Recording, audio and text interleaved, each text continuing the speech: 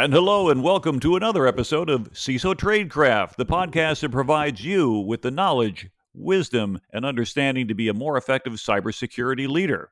My name is G. Mark Hardy. I'm your host, and today I'm privileged to have on our show Gary Hayslip. You may have heard about Gary, but if not, you're certainly going to remember his name after this episode because he has done so many things and contributed so much to the industry over the years that I absolutely wanted to share some time with him on the show. So, welcome, Gary. Thank you very much for having me. Well, one of the things I wanted to start out with is I'd like to for folks to understand a little bit about backgrounds. Now, weren't always a CISO. Obviously, none of us are born that way. But tell me a little bit about kind of what you got started on and what kind of moved you in this general direction. Actually, I was in the military, and my job in the military was, in the advanced electronics field. And you know, computers tend to be in everything, and so I mean, I got more and more involved with computers, while I was in the military, and then started actually, I built my own lab, started paying for my own certs, started working extensively in networks, and that was when the U.S. Navy realized I had actually earned all of this experience and these certs on the side, and also doing my regular job, working in weapon systems and stuff. And so they started using me for both jobs. And so my first role actually was a CIO. I was actually a CIO for the U.S. Navy for some of the commands on the West Coast, and was managing large networks and multiple teams of security and network and IT professionals. And after multiple CIO roles, I honestly just kind of got gravitated more and more towards security. I just was fascinated by it. I was fascinated with how networks were built and how they could be broken into and how they were hacked. And I was constantly playing with things and breaking things and figuring out how things work. And I just gravitated towards security. And I think that happens to a lot of us that get involved as well. I also had a background in the Navy. And as I had told in a couple other episodes, when I really wanted to do security full time, I was told, quote, the Navy has no need for computer security. And that's why got my orders canceled to go to NSA. And so I ended up finishing a career as a reservist. But yeah, I think military gives us a great start. And in doing so, you get an opportunity to take that initiative, as you've seen. And as we know in the Navy, hard work is its own reward. And if you achieve well and you do a lot of extra, they say, oh, wow, great. He can handle it. Let's give him something else. But eventually, at some point in time, you chose to kind of part ways with the Navy. What was the cause, or was there anything in particular, or just it was time to go, or there's like a really lucrative offer No, on I the mean, outside? you know, I I was finishing up my career, because I actually did 20 years in the Navy, and I retired, and I switched over to civil service. I mean, so I was still working for the federal government, and I was at that role at that time. I was a deputy CIO and a CISO. So I was supporting the CIO, and I was also running, as the acting CISO. I was running security teams. I was running network teams.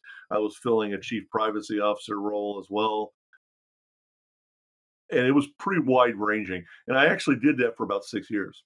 But what happened was in that 6 year time frame, I finished up my MBA and was working extensively with cyber startups. There's a very close knit cyber startup community here in San Diego, and so I was working with a lot of these cyber startups, and I just decided I needed to make real money.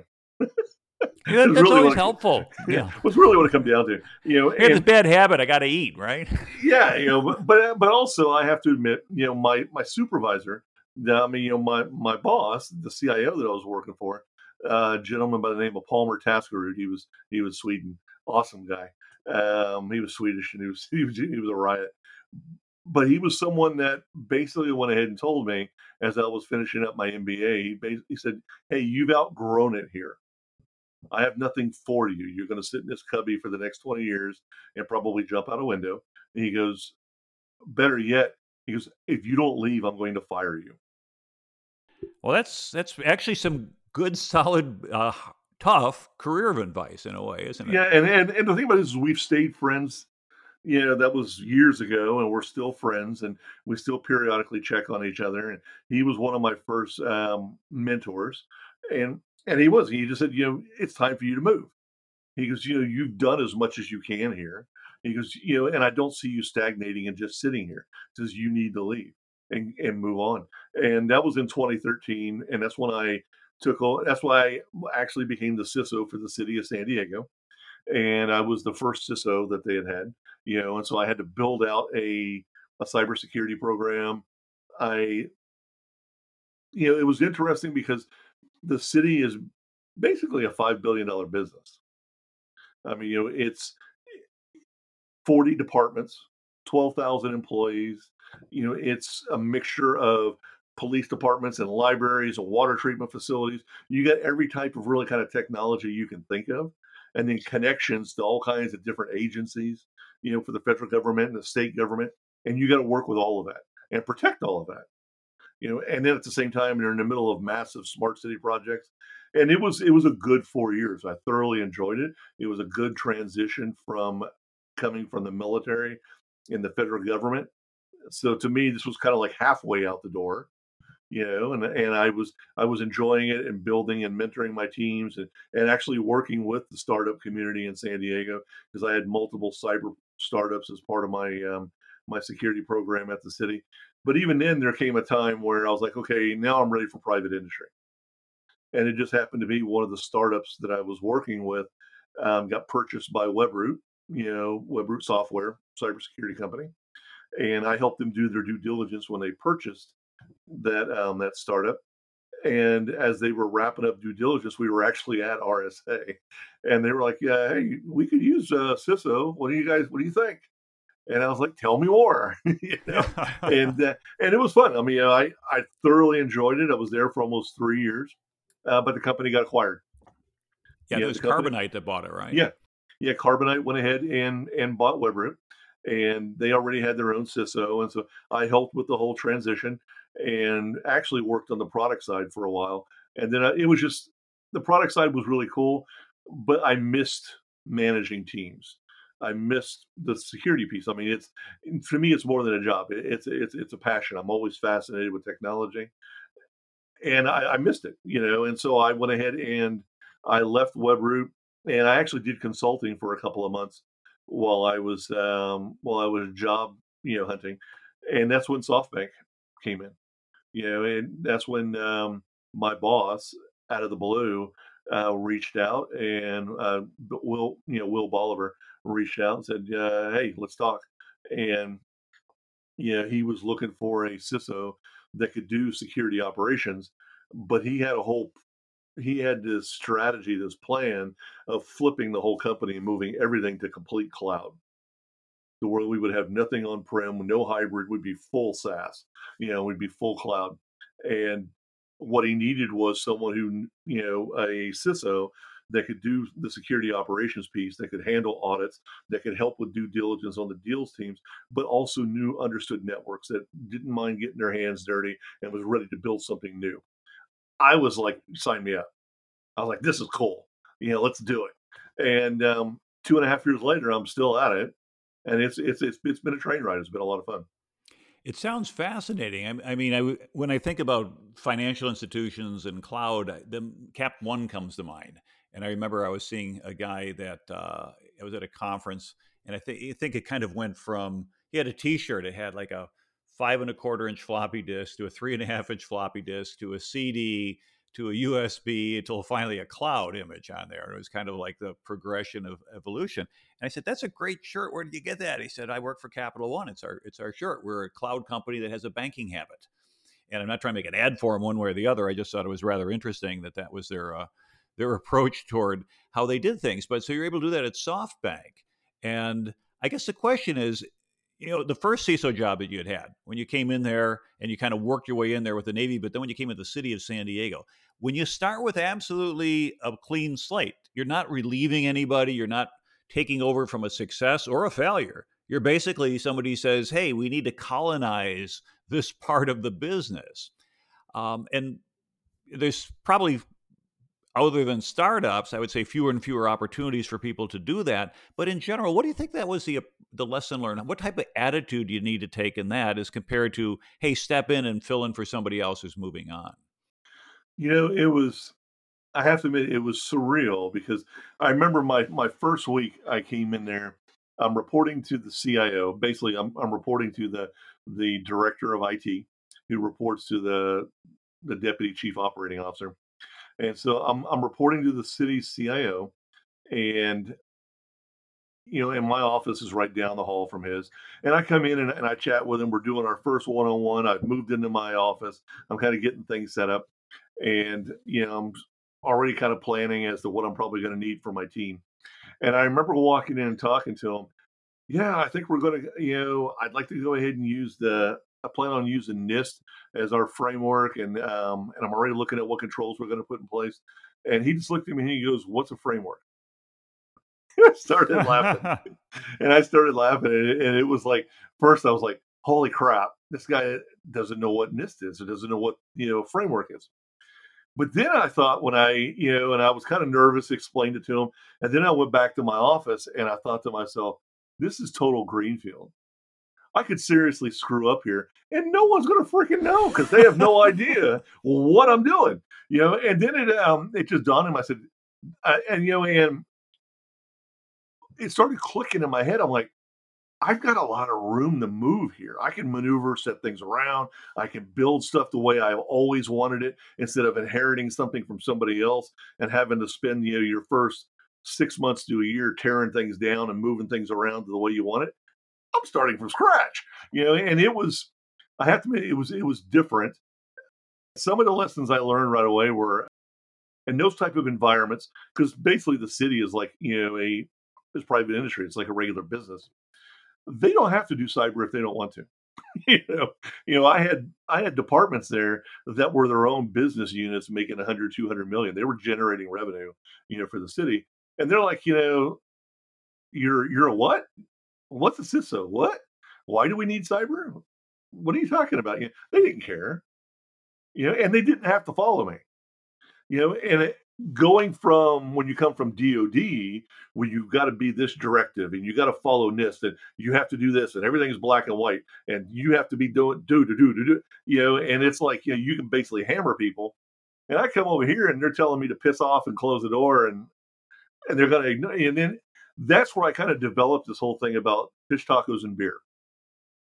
And what I did was I reached out to my peers in the other departments and I started taking people to lunch. And I was like, "Tell me about what you're doing. Tell me about your department. What technology are you using? What apps are you using? What projects are you doing?" And I would just shut up and take notes, and I would just listen.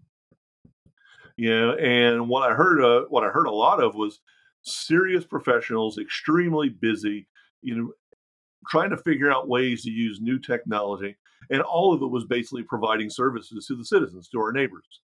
And how can we do that effectively and be able to protect our data? And we've got a lot of these new smart city projects coming up, and everybody was kind of scared of them because they were so new. And so I saw a lot of different ways in which I could fit in there. And what I found was, of the 40 departments, easily half of them didn't really want to chat with me because they didn't know who I was. So they were just kind of like standoffish and just kind of watching me. But the other half, at least 20 of those departments would meet with me, would talk with me. And of those 20, at least 10 I realized were going to be security champions for me. I could right away help them with projects. I could right away, they understood what frameworks were for. They understood about, security controls, and they got it. Because, and a lot of them were because they were handling data that was sensitive, and they were already fielding questions from the state of California or from OSHA or from, some of the federal agencies. And so they were concerned about how to protect what they were doing. And so I just, for me, it was low hanging fruit. Okay, I'll start with these people first. I will work with them. I'll basically, make my bones and show people that, hey, cybersecurity does have value, and this is how I'm going to help the business. And that's how I started growing, from there. What I realized was that, you know, the team that I was going to build, the department that I was going to build, we were going to be, from like Lean Six Sigma, we were going to be a service oriented organization. We were going to be providing cybersecurity as a service, and over time, my 4 years there, we got to the point to where we actually were charging back. I figured out of all the services, the technologies that were in my that were in my in my budget, there were about 60% of them that were just strictly for me and my team in the security stack to protect the company. But there was about 40% that were specific to the departments, and those I actually charged a seat price for. And so the departments already knew when they were doing their budget. All right, I've got 235 people, we need to use VPN. I've got 75 of them that use VPN, and VPN costs this per seat, and I was actually doing that. And so I was kind of running almost an internal business to where I was a part of my budget, was being paid for by the departments.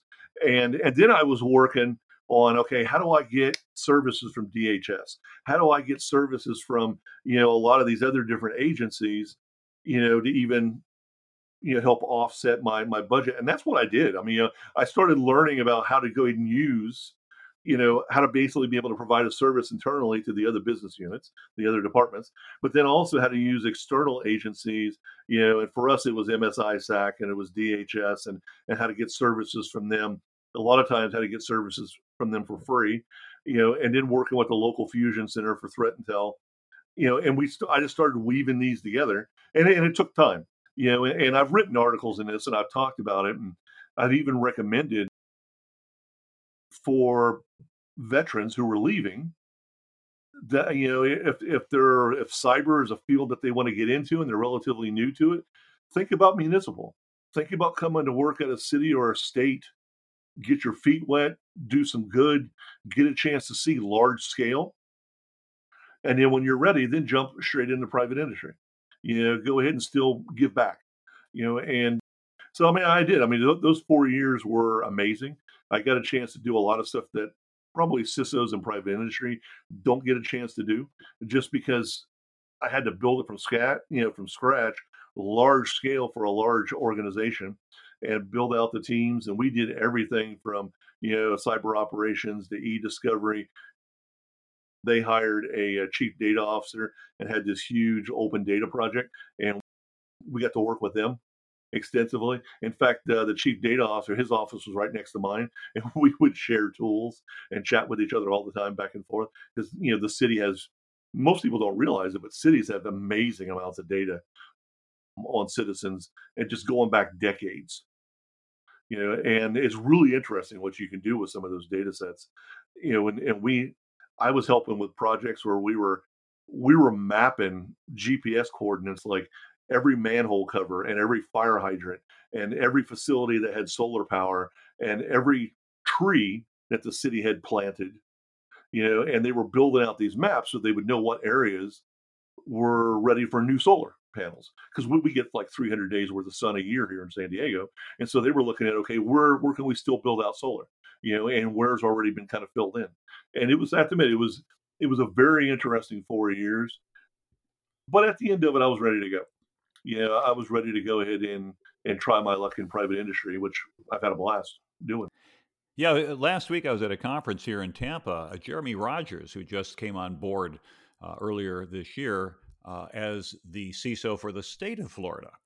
And in his presentation, he was encouraging people to do exactly what you said. He said, consider taking a tour of duty, if you will, and helping out your community, helping out your state, helping out your local government, whatever it is, because there's a lot to be gained from that. And what he pointed out is, much as your observation, these are like separate business units, and you have to rely a lot on influence, not like we could do in the Navy, where we could issue an order and you would expect compliance. And so it's a real change of strategy in terms of interpersonal dialogue. Is that, as you had said, with the fish tacos and beer, if you can't order somebody to do something, you want to encourage them to do it. And if they start to like you, let's face it, it's one of the principles of persuasion from Dr. Cialdini, is liking, as people do tend to do things for people they like rather than people they don't like. And then And the next step, they start to trust you, right. because they can see what you're doing, they can see the value of it, they see the impact, they have context. Because I actually opened up my whole budget, all of my projects. Everybody could see what we were working on. We did nothing behind closed doors. I would ask other departments to help us test out technologies for a lot of our security projects. And it was really refreshing for a lot of them, because that was one of their big gripes and complaints was, you know, IT and what security people they had would make changes or would do stuff and never tell anybody, and then all of a sudden things will quit working. you know, Yeah. Oh, that yeah, we forgot to mention that. Yeah, you mean you didn't have an MFA app when we went to require multi-factor yeah, authentication? so So it sorry was, about that. so it was. I have to admit, and I that was just like you said. I mean, it was things that I really had to work on understanding from a business perspective now. How do I work within a business? How do you get that influence, that advocacy, that building that trust so that you can be effective? And it is. I mean, it's really crucial, for a CISO. And one of the things you had mentioned, which I think is key, is creating a service orientation for cybersecurity. And many folks who grow up in the technical career field, at the extreme, hey, this entire company exists so I can go ahead and red team.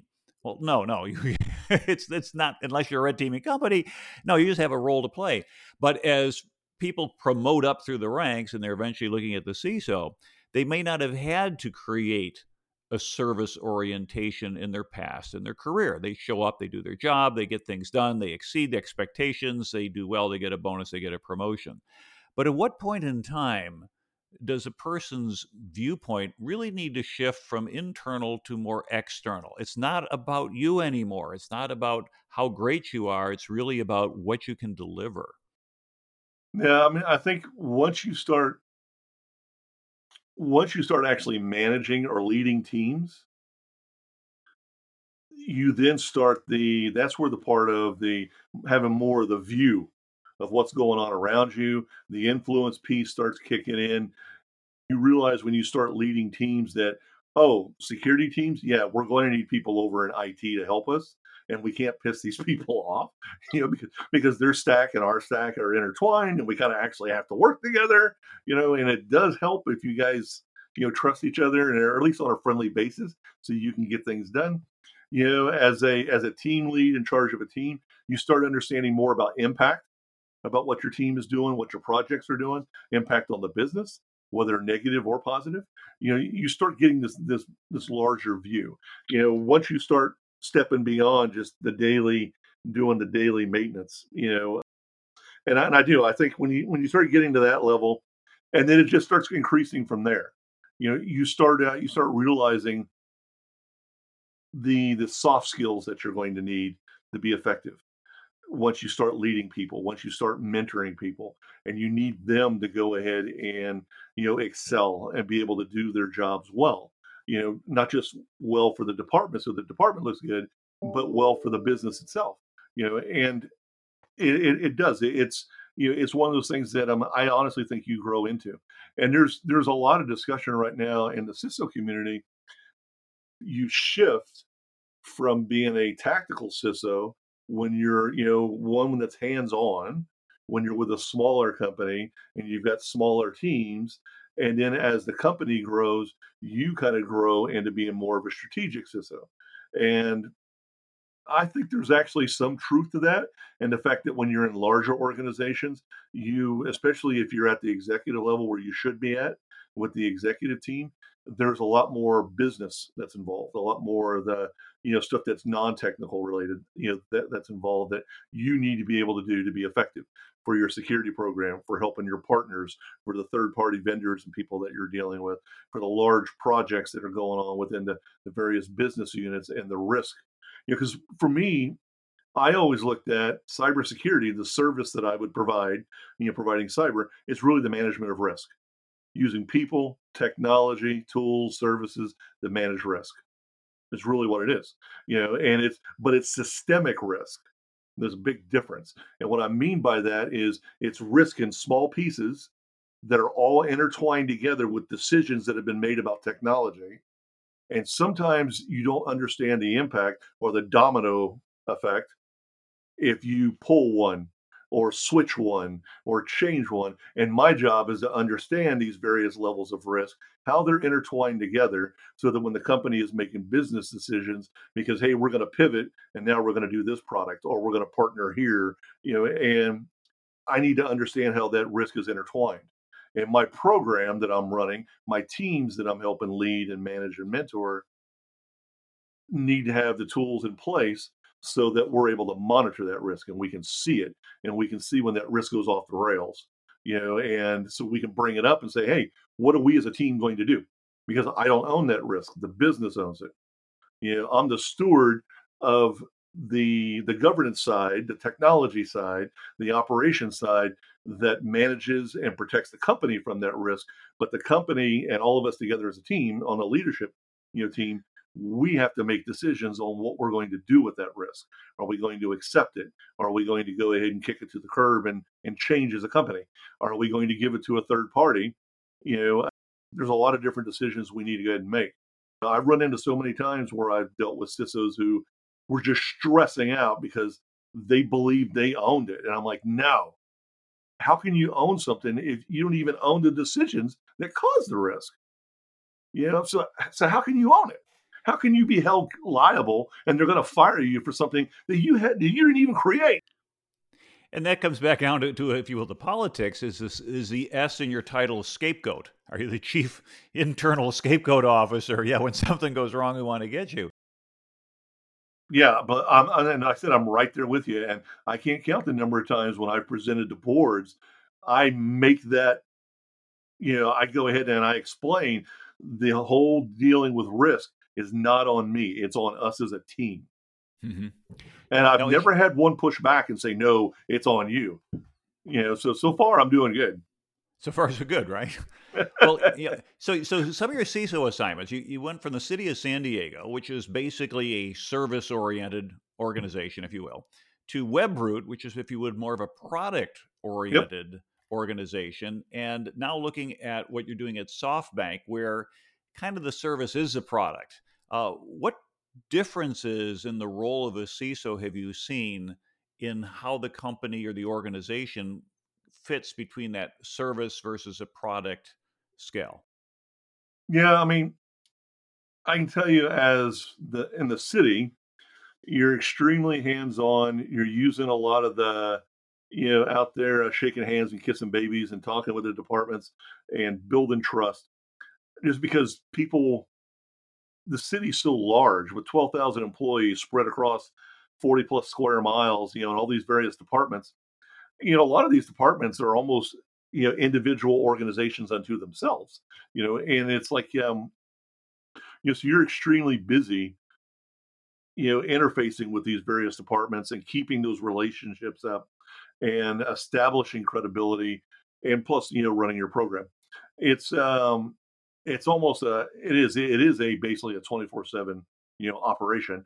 And then when I switched to the product side, there instead of like at actually, at the city of San Diego, it was all kind of internal. There, I'm doing cyber operations, but we're providing services to SMB and MSPs. And part of my job, besides doing internal cyber operations and also working with the dev teams and also doing GRC, was on the product side interfacing with our customers. And so I did. I actually spent a lot of time with customers, spent a lot of time with our large MSP customers. This was when I was at WebRoot. I did a lot of, writing and keynote speaking and visiting and, and meeting people. And it was the first time where we're at the city of San Diego. A lot of the changes, the impact, a lot of the things that you're doing from a security team are all internal, and you see the impact and stuff on the various departments. And you're looking for the greater good of being able to provide services to our citizens. Here, on the other hand, we're doing everything internal and we're providing a product, and you'd see almost an immediate impact on our customers. And our customers could be, a mom and pop dentist office down the street, or a car dealership, or I mean, because at WebRoot it was interesting because we were not enterprise. We had about 70% of the SMB space and about 30% of the MSP space. So it was a very different area of business, and you got a chance. And that's actually my third book, The Essentials of Cybersecurity for SMBs. It was because of my experience at I mean, it was my experience at WebRoot that I wrote that book. because at Webroot, I dealt with all of these SMBs, and a lot of them had small teams, or they only had one or two people that were doing security, and they needed to know where to start, and they were trying to figure out how to do stuff. And I would give my time and would go ahead and talk with a lot of my customers, at Webroot, and it was in that process that I started writing articles to try to address some of the things, some of the problems that they had, and then I put it all together and wrote that book. But it was for that, but yeah, it was very distinct. Yeah, I would say about 60% of the security was the same, but it was very different where one was more outward bound, or another, and the other one was more inward, kind of facing. And then at SoftBank, it's everything. Yeah, that's what I said. You're kind of doing a little bit of all, and so really, there's a bit of a hierarchy that's out there. People can approach their careers from different directions, but Yeah. to get to a point where in your current uh, domain of responsibility, where, as they say, it's product, it's service, it's customers, it's internal or external, you really are then at that point a chief. The C is earned at that head table rather than somebody who maybe pays lip service to say, oh, yeah, I guess we've got computers and we'll call it a CISO and make them feel good. You're actually part and parcel of the ability of that organization to deliver on their promise to their customers. And that's huge.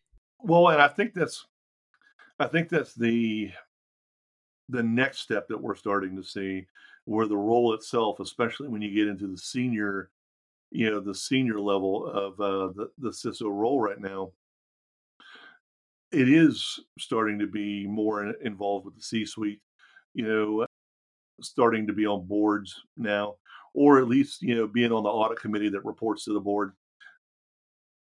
And to me, it makes sense with all of the risks and the threats involved now, right now with cybersecurity. And I don't see them going away. I see them escalating.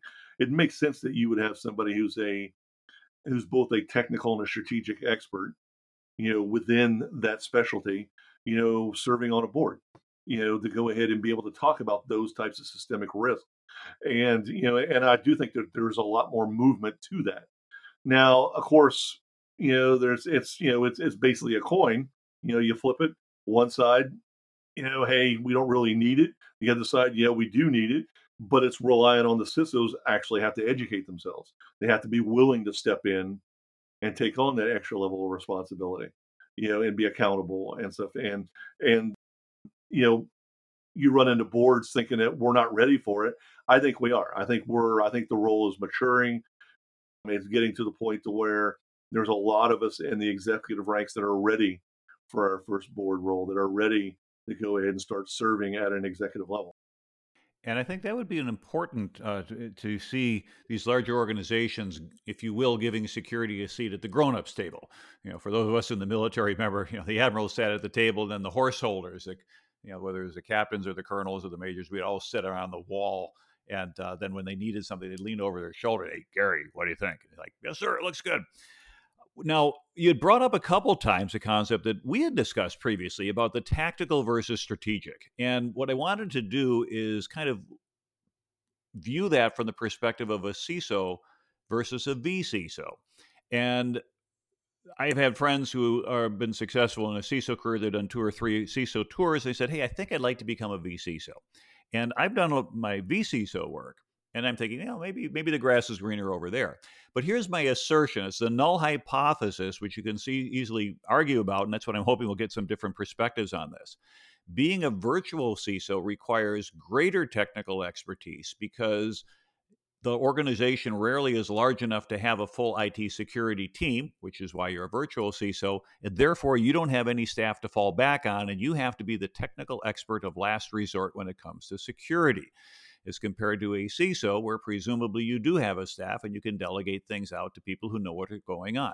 So, with that as a premise, what are your thoughts? I guess I'd have to argue on that one just because of, like, to give you an idea right now, at SoftBank, the CISO doing cyber operations for SoftBank Investment Advisors for the Vision Fund and the Vision Fund 2 and a couple of other funds. It's kind of, they keep on adding.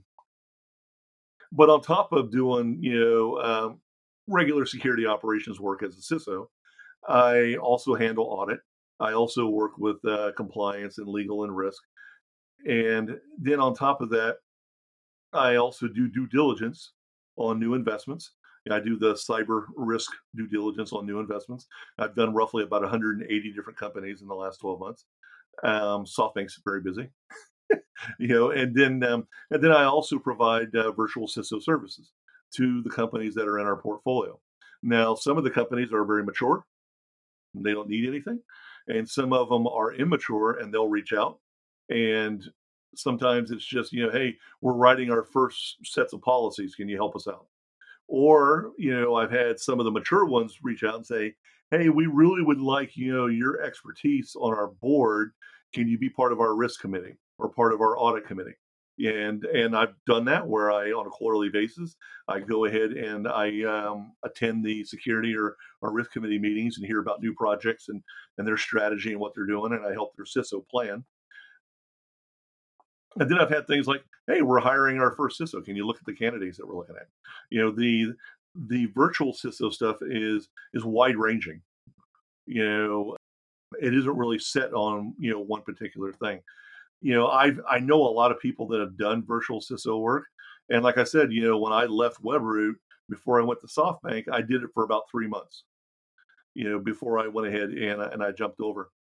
And my thing is I have found the more senior you get as a CISO in an organization, the more strategic you become. Okay. And typically your deputy or your direct reports will handle more of the technical stuff while you're handling more of the strategic stuff. With that said, each organization is different. I mean, I was specifically told here at SoftBank when they hired me that they wanted me to be both, and which I can do with without an issue. Where I've known other organizations where they wanted you to do one or the other. Here you were expected to do both because of just the uniqueness of my role. I think the thing with virtual CISO is that between that and regular CISO is that with the virtual CISO, you've got flexibility because you need to do not only, I guess what it is with a virtual CISO is you have to keep your technical skills up to date because you never know when you're going to need them. And then it also helps if you know some strategic skills as well, because sometimes one of these companies that reaches out to you, hey, we don't really need the technical piece. We've got some good security engineers that are handling that. We need more of the strategic stuff. Help us plan the security program because we're going to the next stage, and help us figure out the job description for the CISO that we need to hire, and help us figure out how this role is going to interact with our other departments or our other business units. You know what I'm saying? And or hey, we're just not there yet. We're just going to be kind of staying in place. We got a security engineer that's doing everything, but can you kind of like provide over the shoulder assistance and assist them and making sure that at least they're following the basic controls that we need because we think we're eventually going to go SOC 2. And so I think you got to do both. That's where I think the virtual CISO is kind of interesting is that you have to keep both current because you don't really know what you're going to need from company to company that you're going to work at. Where in a regular CISO role, it helps having both, but I do think as you mature, one tends to become more dominant than the other. And that makes perfect sense to me. And again, it's based on the business. Yeah, and hopefully you have, or you can build an effective team as a CISO so that, Yeah. as you had said, you can delegate out the technical work, but you can't be clueless. You can't be the one person sitting there with the executives that they turn to and they go, "Gary, you're our CISO. Tell me about something security related." And you can't give them a deer in the headlights and say, "Well, let me go get the guy in the back room or get the lady in the back room who knows this stuff and bring her up forward." So I agree that as you progress in your career, strategic is absolutely much more of a focus. And the tactical, if you will, the technical, it kind of falls into what I had coined years ago as G. Mark's Law. And it was kind of good idea at the time. I think it's still true. Half of what you know about security will be obsolete in 18 months. And it just basically addresses the fact that when we're in such a fast changing technical environment, that the key to being effective as a technical expert is continuous education. And you've certainly provided in your writing some amazing work. I mean, the CISO Desk Reference Guide, it's 2 volumes. You said you just came out with the Essential Guide to Cybersecurity for SMBs. Tell me a little bit about your writing and your ability to contribute to the community that way. It's actually kind of funny. The My co-authors and I, we were actually at a cyber startup event, and over a couple of beers, we were chatting, and I had already started writing some articles, about cybersecurity, and they were really for vets that were transitioning, and I was, coming into cybersecurity, and it just happened. And Matt Stamper, I remember, had said, "Dude, you need to write a book." And and Bill Bonney was sitting there with me, and us three were talking, and Matt was like, "Well, you need to write a book," and I'm like, "No." I was like, "Writing a book's a lot of work, dude." And I said, "Why don't we write a book?" And then and that's when Bill stepped in and says, "Hey, that's a pretty good idea. Why don't we write a book?" And it was, and that was in 2015, 26. I think that was 2015 when we come up with the idea. We decided, okay, let's do this. And it was interesting. I mean, we kind of had an idea what we wanted to write, and I had a whole huge, question and answer bank from that I'd been keeping all these questions and stuff that people asked me for, like different panels and different boards and different things that I had sat on over the years doing keynotes and everything like that. And it was about 300 plus questions that I had, being a pack rat that I had. And we were looking through all of these, cyber and technical related questions. And we realized when we started grouping them, we had about 18 chapters worth of content that we could probably discuss. And that's the reason why, if you look at volume one and volume two, you'll see there'll be questions that we're answering for each chapter. That's where those questions came from. Is we went through them, and there were specific ones that we thought would be really interesting to write on. And then Matt Stamper is a mind map. you know, uh, he's a mind map nut just like myself. I love the mind map stuff. And so we mind mapped out our 18 chapters. We mind mapped out volume one and volume two, what we were going to cover, what questions we wanted to do. And then when we started writing, we were like, okay, well, how are the three of us going to write a chapter? And when we started talking, what we realized was Bill Bonney, prior CISO at Intuit, he's executive level, 30,000 foot level, very strategic. Matt has been a CISO, he's been a CIO, he's been a consultant, he's worked at Gartner, he's run data centers. He tends to write at the 10,000 foot level, where it's, and where it can be very broad, very technical, really good writer. I'm just a chief petty officer, for the U.S. Navy. I'm used to It's running the teams. backbone of the Navy, by the Yeah, way. You realize that. I'm used to being at the deck plate level and leading teams. And I mean, hell, I had my Cisco certs all the way up to like 3 or 4 years ago, even though I didn't need them, but I still kept, because I love networks. And so I tend to write at the 100 foot level. And so when you go ahead and you read each chapter, you get strategic all the way down to technical and everything in between. So you get three different points of view about how you would address the specific questions that we're talking about. So you get the technical and the strategic points of view, and then at the end of it, we sum it up, and then we give you takeaways at the end of the chapter, so that by the end of the book, there's 9 chapters in each book. You've got a good amount of takeaways that you can take with you and immediately start doing with your team, or immediately start doing with for yourself as you're becoming a CISO. And so I've always written, at that kind of level, as to this is how you would do things, and this is why. Don't do it this way. Here's some issues that I've seen. You know, so and again, it's a mentoring, it's a servant leadership type level. And it was just the way I was raised in the military. It's the way I, over 20 plus years in IT and cybersecurity. It's how I, basically grew up, in the tech industry, was doing it that way and leading teams that way and working with boards and working with executives that way and walking them through it and showing them and explaining it to them. And I can get very strategic. That's why I went and did my MBA, so I could better understand how to talk on the business side. So I can get very strategic and leave all that technical stuff behind and be able to explain it in very easy business terms. But I love doing both, and so, the CISO Desk Reference Guide, Volume 1 and Volume 2 is for the CISOs. The essential guide that I wrote is for the small businesses. The fourth book I wrote, developing your cybersecurity program. That one I wrote with two other co-authors, and that's for people coming into cyber starting from scratch. And that's like how to write your resume, how to do a job interview, how to work with a recruiter. And that's getting people started. And then the most recent book that Matt and Bill and I put together was the Executive Primer. The Executive Primer is taking everything from volume 1 and 2 and flipping it on its head, because the Executive Primer is not written from the CISO point of view, it's written from the CEO's point of view, from the CFO's point of view, from the board's point of view of, hey, this is the CISO role, this is what they do, this is how they run security programs, this is how you should work with them.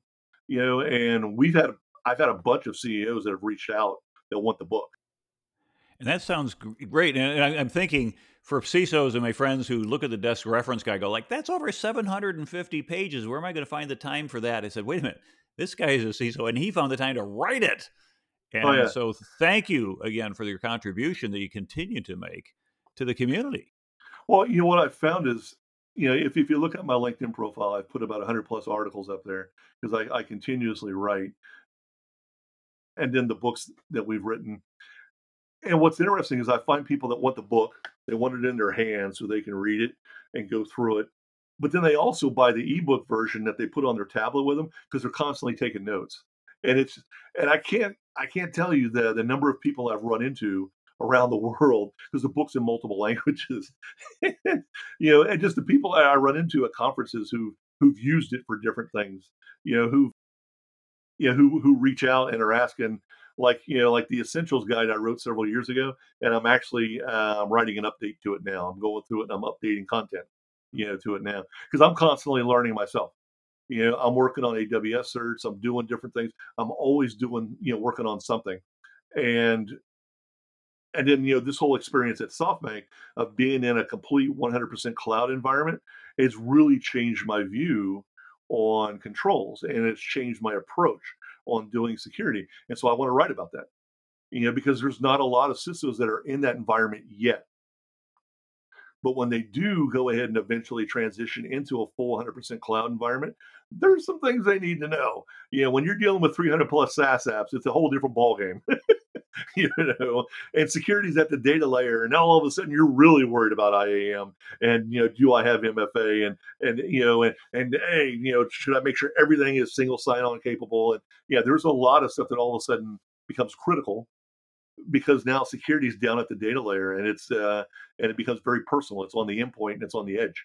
you know um, so yeah, it's for me, writing about this stuff and teaching, and it's something that Rick McElroy and I talked about several years ago when we presented at RSA. We actually did a talk on why the CISO role sucks and what we need to do to fix it. And one of the things we talked about in there was about leaving a legacy. Because when you really think about it, we're only at this for about another 10, 15 years. Who are the CISOs coming up behind us? Mm-hmm. Who's training them? Who's prepping them to go ahead and step into these roles as we move on to boards, or move on to being a VC, or move on to consultant work, or move on to, just teaching at university and kind of enjoying semi-retirement. Who's stepping into the roles behind us? Who's training and mentoring them? And that's something I think we got from our Navy experience is that you always train your replacement. I had a friend of mine I went to school with, and she went off to General Motors, and she was going to become the first female chairman of General Motors. In fact, she left GM, ended up having three daughters, all engineers, by the way, great kids. And the lady who was the first chairman of General Motors joined the company same year she did. But I remember when we were trading notes. I've been in the Navy a couple of years, and she's telling me about what's going on. I said, "Oh yeah, I'm going to get a chance to go from division officer to department head. I'm going to be training this person to do the job."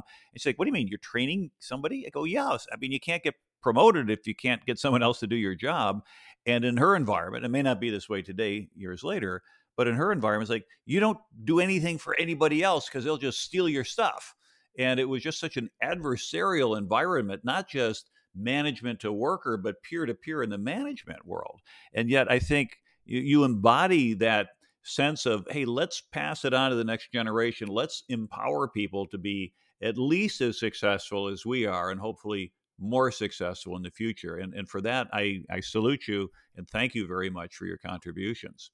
Well, man, I've had people ask. I said, when you build your teams and and you've got this talent, well, what do you do if they leave you? And I'm like, to me, they're just graduating. Because I've got certain roles, they're at specific levels. I can't just automatically, boom, make them a VP or something. I mean, my team's at a specific level. They're going to get experience. They're going to be able to go to conferences and stuff. But sooner or later, in their career path and their progression, they're going to be ready for a role, or they're going to be ready for a specific level I may not have. And it's not my job to step in their way. It's my job to prepare them. And if they leave, they leave, and I bring in somebody behind, and I continue on, running my teams. And my thing is, everybody that I've had that has basically graduated and has moved on, I know where they're at. And many of them have actually followed me, from one job to the next. When I've had, when I've switched different roles. I mean, that's one nice thing about the fact that, you don't burn those bridges. You train, you mentor, from a servant leadership perspective, you give and you help them in their careers. And it comes back to you, because there's times where you may need somebody. Why not take somebody that you trust, someone that you've trained, someone that can do the job? And it's like, and so I have no problem with that. And and some of mine now are coming into their first CISO, their first director roles, which I think are pretty cool. To go ahead and see people grow. Hmm. People that I've known that were, analysts, who are now getting into their first director role. They're running multiple teams. They're contacting me about, about how to do budget. They're contacting me about, hey, I'm doing my first board call. What do you think about? And I'm like, I covered that in volume one. And oh, by the way, here's the link to Amazon if you want to go ahead Yeah, and down and buy right now. but no, but it's like, I to this day I still mentor. I got multiple people that I'm mentoring right now, Hmm. and I don't know what I would do without doing it. I mean, I think it would be a very boring place. I mean, the cyber our community is so close knit, and I have to admit there's a lot of interesting characters and amazing people, within the community, and I'm just I enjoy being a part of it. And just being able to give back and being able to help it grow. Yeah, and I think that's great. So this has been a real privilege. We're kind of getting close to time here. Are there any last thoughts you'd like to leave us with, or any You know, the ideas? the biggest thing, like I said, is the for those that are coming in, self care. Whether you're an analyst or whether you're an engineer or an architect, this job will eat you up because it's 24/7. It's Hmm. nonstop. It's highly stressful. So take care of yourself. Take some time off. Take vacations when you can. If you're working in teams, take care of each other. You know, whether it's through faith and physical fitness, and and peers, and mentors, make sure you take care of yourself. The more senior level people, give back to the community. Get involved get involved in the various groups, write, keynote, mentor where you can. That's what makes this community, to me, it's just an amazing place. It's just the involvement from everybody. Don't stand on the sidelines and just take. Be willing to give. Be willing to step in and go ahead and give your time. It will come back in multiple folds to you. And I really think that, and that's, really what I have to say is just that, you need to be able to take care of yourself and take care of each other and give back to the community. Well, Gary, I think that's wonderful advice and a lot of wisdom there. So I'd like to thank you on behalf of our listeners for spending the time with me today on the CISO Tradecraft podcast. And for those listening, if you have enjoyed today's show, send it to someone at work or subscribe to make sure you hear more great content. We'd love to hear about your success stories. And if you've got any comments, send it to us at CISOTradecraft.com or reach out to us on LinkedIn. We'd love to share the impact of our show is making with others. This is your host, G. Mark Hardy, and thanks again for listening. And until the next time, stay safe.